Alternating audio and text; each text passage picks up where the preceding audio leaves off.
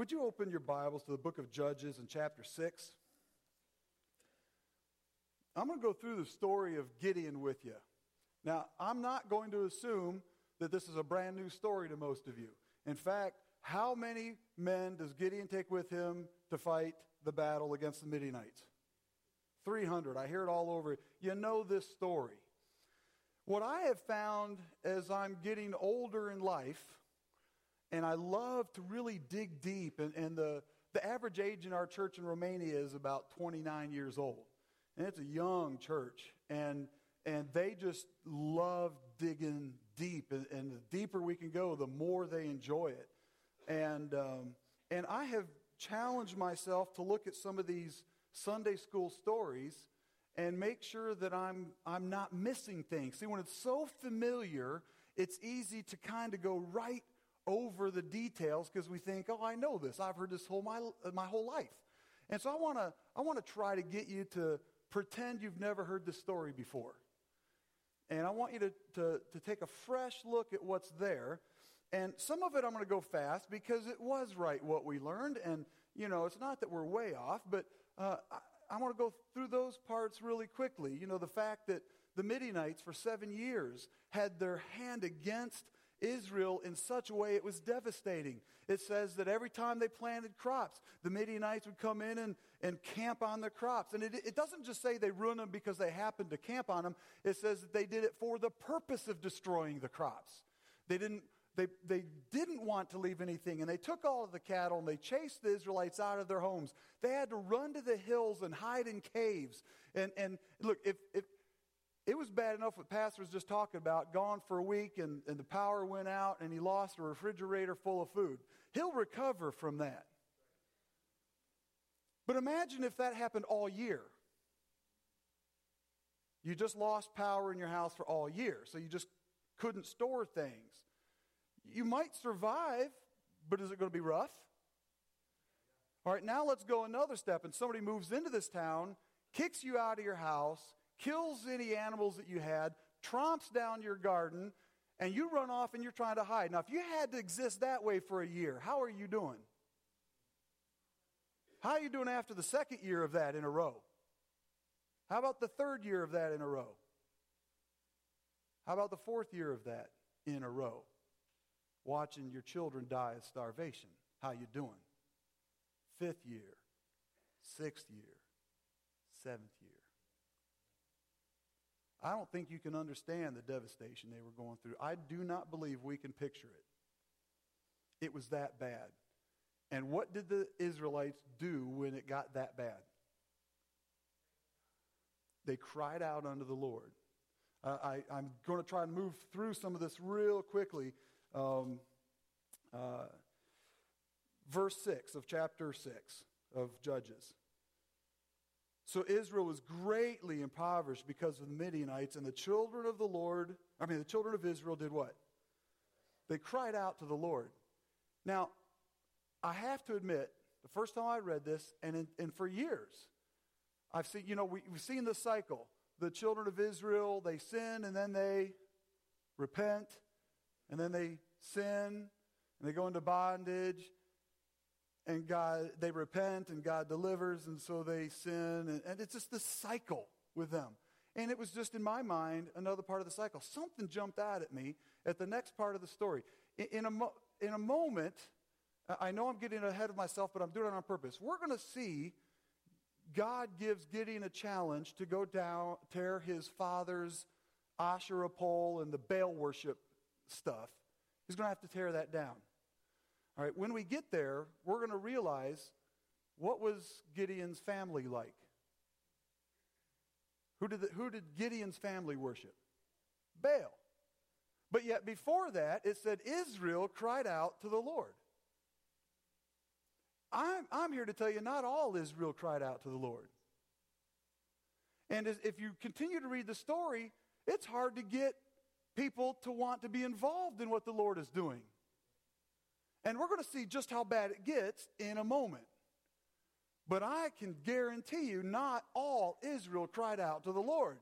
But it says Israel cried out to the Lord. Do you know why? Because some did.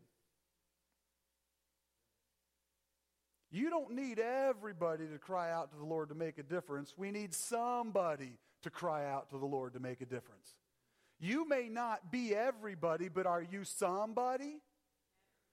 Are you catching me, church? We need you praying even when you think others may not be. Even when you say, but I'm going to a God that my nation is rejecting. You have to say, it doesn't matter. I'm crying out to the Lord. Because there were people like Gideon who cried out unto the Lord. And so the way I heard it in Sunday school was, so then God came down to, you just missed something. What was the first thing God did because they cried out? Verse 7, I think.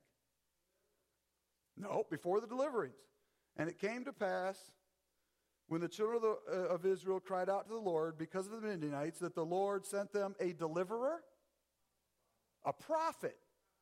This is before Gideon. What's the name of that prophet? We don't know. What we do know is what the prophet told them. You see, if you were to go back and ask the nation of Israel, what do you need right now? Well, we need an army to defeat Midian. Or even before you do that, I need a meal.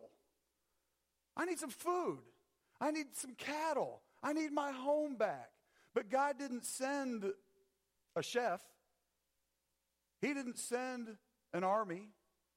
He didn't send an economist to help them out of the misery they were in. He sent them a prophet. Their problems, listen carefully to what I'm saying. The problems were civically related. It had to do with normal life on this earth that every believer and non-believer deals with. You need a house, you need food, you need protection. The cause of these things that were affecting their everyday of life was their worship.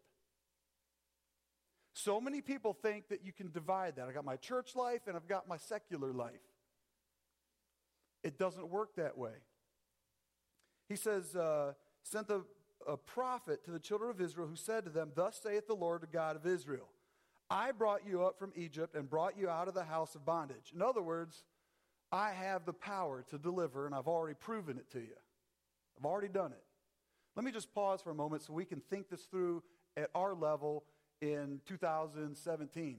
Has God ever proven to us that he's able to deliver? Okay, so we're with them so far, right? And then it goes on, and I delivered you out of the hand of the Egyptians and out of the hand of all who oppressed you. And I drove them out before you, and I gave you their land. And I also said to you, I am the Lord your God. Here's the rule. Do not fear the gods of the Amorites in whose land you dwell, but you didn't obey my voice. The reason your housing is affected, the reason your animals are affected, the reason your crops are affected is because you didn't worship who you're supposed to worship. It does relate. And I wish I had time to go into not only who you worship, but how you worship. Because you'll have to study that out on your own. But Gideon talks to the angel of the Lord, which is Jesus, pre-incarnate Jesus. And he says, if you're really God who I'm talking to, let me worship you. And he says, all right, go. And so Gideon goes out and prepares an offering based on the Levitical code and brings it to him, and he accepts it as worship and does exactly what the angel of the Lord tells him to do. In other words, you don't just make it up as you go along. You worship God the way he wants to be worshiped. Who you worship matters and how you worship matters. And it affected their life. That's another whole sermon I'm not going to have time to get into. But I want you to notice now verse 11. This is where Gideon comes in to the picture. Now the angel of the Lord came and sat under the terebinth tree, which was in Ophrah, which belonged to Joash the Abiezrite, while his son Gideon threshed wheat in the winepress. Now I love, my favorite phrase in preaching, teaching, my Bible studies, you name it, is let Scripture interpret Scripture. Okay? We don't have to guess why he was in the winepress. It wasn't because it's a better functional thing there. Why was he in the winepress? to hide. The Bible tells us that. He was hiding. People hide when they're afraid. Gideon was afraid. And we're going to see that fear shown to us in a moment. And the angel of the Lord appeared to Gideon and said to him, "The Lord is with you." And then what's he call him? Mighty warrior, or mighty man of valor. Now, if you're Gideon and you're afraid and you're hiding because you know if you get spotted, you will lose your food and possibly your life. And the angel of the Lord comes to you and says, "The Lord is with you, mighty warrior." What part of that phrase, what part of that statement do you challenge? The mighty warrior. Gideon doesn't do that. I think we miss the point of the passage when we don't realize this. In fact, Gideon never challenges that question about him being a mighty warrior until later when he says, "How are you going to use me? I am nobody in the smallest house."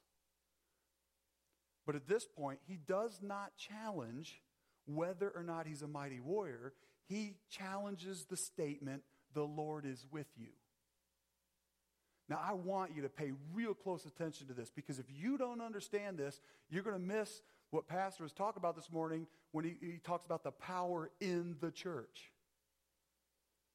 And this is what led me to want to present this to you this morning. Gideon said to him, "O my Lord, if I am a mighty warrior," is that what it says? No, it says, "If the Lord is with us." Now let me pause for a moment. How much scripture, how much of the Bible would Gideon have had? The first 5 books of Moses. And maybe Job, because Job is the oldest book in the Bible. The rest of it hadn't been written or hadn't happened yet. So would Gideon have known the stories from the first 5 books of the Bible? There's a really good chance he would know those, because he is one that cries out to the Lord. He, in his comments here, well, let me read it to you and then I'll talk about it. He says, "If the Lord is with us, why then has all this happened to us? And where are all his miracles which our fathers told us about," which would have been in the Pentateuch, the 5 books of the Bible. "Did not the Lord bring us up out of Egypt? And now the Lord has forsaken us and delivered us into the hands of the Midianites." All right, so he's saying, wait a minute. How can you say you're with us if when you were with us, it looks like this, but now we see this? When you were with us, there was power. You follow me yet? Now there's no power. My assumption is you have forsaken us. You know what forsaken is? It's the opposite of present.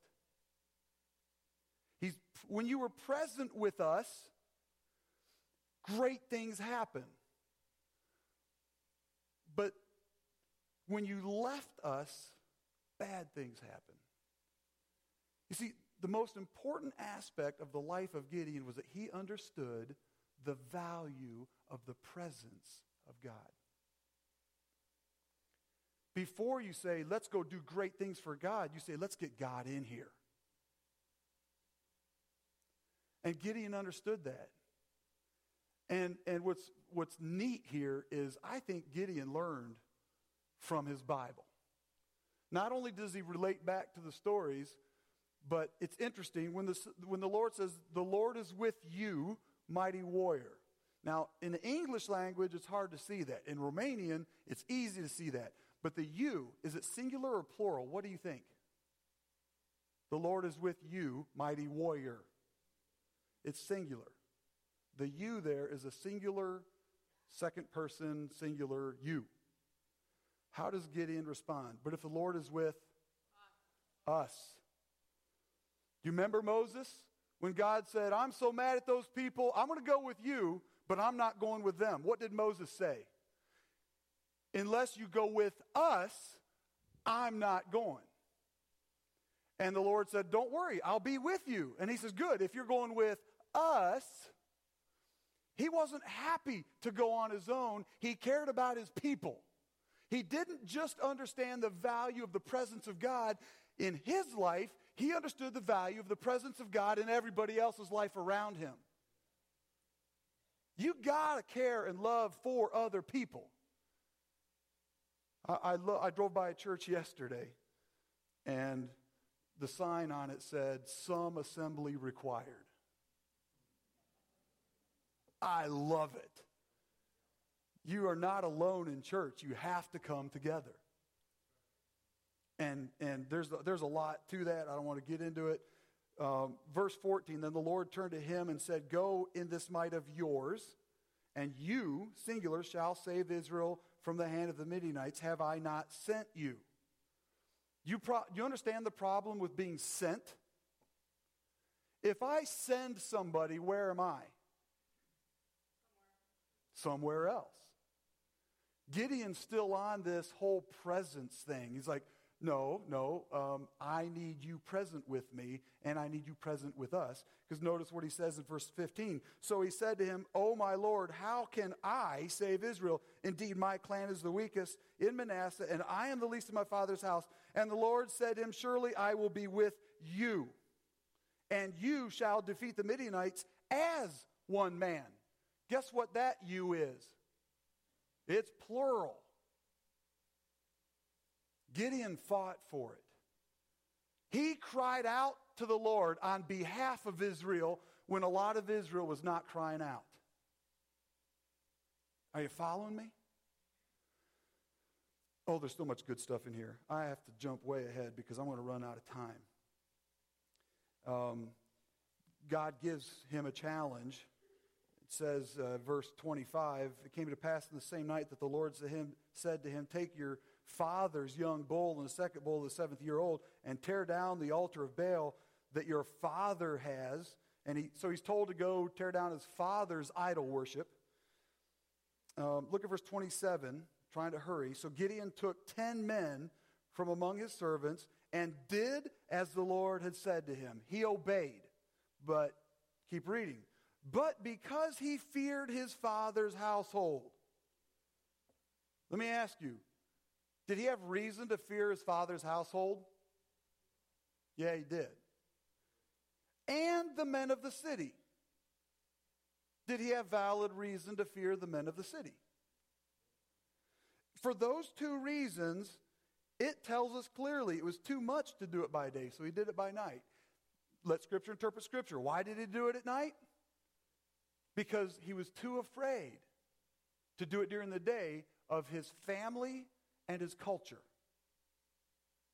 He had to stand against his family and his culture. And yet we read that Israel cried out to the Lord. Some in Israel cried out to the Lord. He had to stand up against family and against culture. And the first time I studied this, I thought, well, that's really neat. The second time I preached this while I was in Romania was at a teenage retreat for a Christian school that also has a lot of businessmen send their children to there. And there were some Chinese who, their families are idolaters. They're not Christians. And they're sitting there hearing how they may need to stand against their families. No, they would have to stand against their families and their culture in order to accept Christ. And the reality of these things set in. It goes on to tell us that the men tried to kill him, so it validated his fears. But I want to jump to the point now where I think we need to rethink this story. Chapter 7. Then Jerubbaal, or Jerubbaal, it's the name given to him for fighting against Baal and the altar, and they named him Let Baal Contend with Him. It was kind of a name that said anything bad that happens to him now, it's because he stood against Baal. And they called him that, and God did that to kind of put him against Baal, so when he's victorious, nobody would think Baal did it. That's another whole sermon in itself. But look at then Jerubbaal, that is Gideon, and all the people who were with him rose early and encamped beside the well of Harod, so that the camp of the Midianites was on the north side of them, by the hill of Moreh in the valley. And the Lord said to Gideon, now listen carefully. This is the first time you're hearing the story, okay? Right now, Gideon has 32,000 people. That's the group that's there. We'll see that in a moment because it's going to tell us that 22,000 stayed and 10,000 left. Put it together, we have 32,000. So he's there with 32,000 people. Verse 2, and the people who are with you are not strong enough to win the battle. Is that what it says? It says, the people who are with you are too many for me to give the Midianites into their hands. Well, what do you mean it's too many? We need more people. Well, too many, let Scripture interpret Scripture, too many, lest Israel claim glory for itself against me. Look, with only the 32,000, if they go and defeat the Midianites, they will think they did it. And they can't do it. I want them to know, just like Egypt, I delivered them. You with me? You agree that that's what it's saying? Give me a nod. Okay, good, because I don't want to lose you on this. The purpose of lowering the numbers is to make sure God gets the credit. That's the purpose. Now, verse 3, now therefore proclaim in the hearing of the people, saying, whoever is fearful and afraid, let him turn and depart at once from Mount Gilead. And 22,000 of the people left, leaving how many? 10,000. So now we've got 22,000 people walking away, 10,000 people remain. How many people had the courage and maybe even the faith in God to fight this battle, were willing to lay their lives down for this cause? How many people were willing to do that? 10,000. In a moment, we're going to see that God says we're still too many, and he divides it down to 300. We already know this. We'll talk about it again in a second. But when the 9,700 leave and 300 remain, which ones are obedient? All of them. 9,700 had the faith and were ready to stay and committed to the cause. And God said, but if you stay, there are still too many for me to deliver Midianites into your hands, or you will think it was you. So 9,700, I need you to just go. Thank you for your willingness. Be blessed. But God's not calling you to the front line. He's calling you somewhere else. They are as obedient as the 300.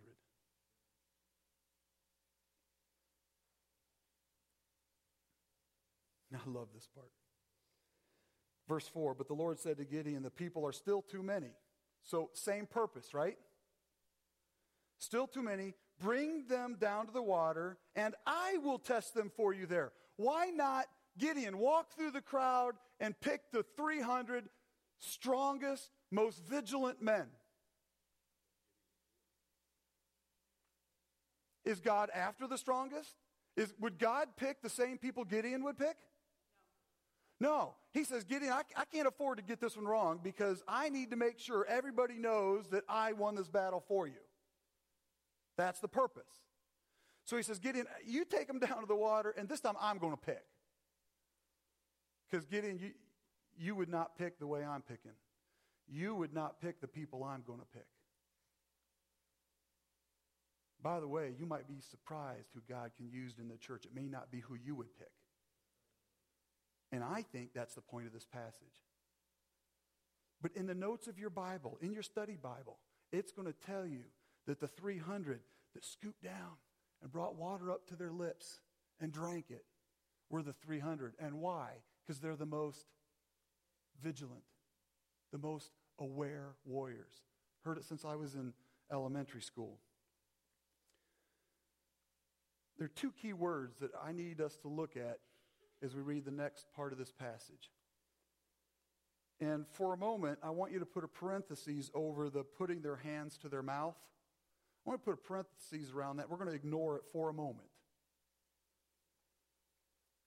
Here's what the Lord says. You're still too many, so take them down and I'll test them there. Then it will be that of whom I say to you, this one shall go with you, the same shall go with you. And of whomever I say to you, this one shall not go with you, the same shall not go. So he brought the people down to the water, and the Lord said to Gideon, everyone who laps like a dog with his tongue. And then it says you're going to separate them one side. So laps with the tongue. That's one group. You agree with me? You shall set apart by himself. Likewise, everyone who gets down on his knees. All right? And the number of those who lapped was how many? Was 300. And those who got on their knees were 9,700. That phrase, with the cupping of the hands, the 300 are the ones, the Bible's clear, are the ones who lap like a dog. And somehow we've turned it into this. So either there are a lot of old manuscripts, the older manuscripts don't even have that phrase of cupping this, that it could have been by a scholar who was a scribe who was writing it, added it in for clarification. That's possible. The other possibility I've read is it sits between the two statements, and commas were not there, and it could have been put with the wrong side. There are those who lap with the dog, or cupping their hands to the mouth on their knees. But I don't care. That phrase about cupping, maybe it's because it was the ones that laughed like a dog. Maybe they got all the way down, not on their knees, and laughed like a dog by cupping their hands and bringing it up. I don't care. What I know is the 300 that were chosen were not the most vigilant sitting up on their knees. They were the ones lapping like dogs. Is that what we heard in Sunday school? But I contend to you that God was not looking for the best 300 warriors out of the 32,000. He was looking for the 300 nobody would have expected. So that when they won the war, nobody would say, look at those mighty 300 men. But they would say, God won with them? Somebody asked me, then why did he even bring the 32,000? Why didn't he just bring them? I said, because that leaves 31,700 witnesses that spread out all over Israel saying Gideon's crazy. So everybody knew that God did it with the 300. Here's my point in all of that. I grew up thinking God is looking for the finest, the biggest, the brightest. And I believe the whole point of this passage is God is looking for you. You may not feel that you're the brightest. I think some of the brightest were in the 9,700, and they thought, what? But I'm ready for battle. God calls you to different things. If you will let him work in you, the 300 of the least of us can defeat a Midianite army as far as the eye can see, and they couldn't number them. If you let God's power work through you, you will see his victories done in your life. Dear Heavenly Father, I just want to thank you for being the God of victory. Lord, I can't help but to believe that there are people here that feel unworthy. They feel afraid. They feel intimidated by culture, maybe by their family. And Gideon identifies with all of that, which means we can identify with Gideon. He's not just some hero that was masterful at war, picking the right soldiers to go with him. But he was a man who was afraid, but by faith followed you step by step. He was willing to stand in front of his family. He was willing to stand for you in front of his culture, and you protected him. But then, more than that, you delivered Israel even those who had not cried out to you. You delivered because of his faithfulness and humility before you. And where we may not feel we have strength and maturity, if we can have humility and faith, mountains can be moved because of you. People that we never thought would get saved can fall on their knees and confess you as Lord and Savior. People that we thought would never change from addictions and habits find victory and hope in you. Our sons, our daughters, our grandchildren who've walked away from you and we think they would never return. We fast and we pray. And we humble ourselves before you and we cry out to you on their behalf. And you can send a deliverer. Lord, we ask you for your presence in this church. We ask for your presence in our lives. And we ask for the victory that only you can bring. In Jesus' name, amen.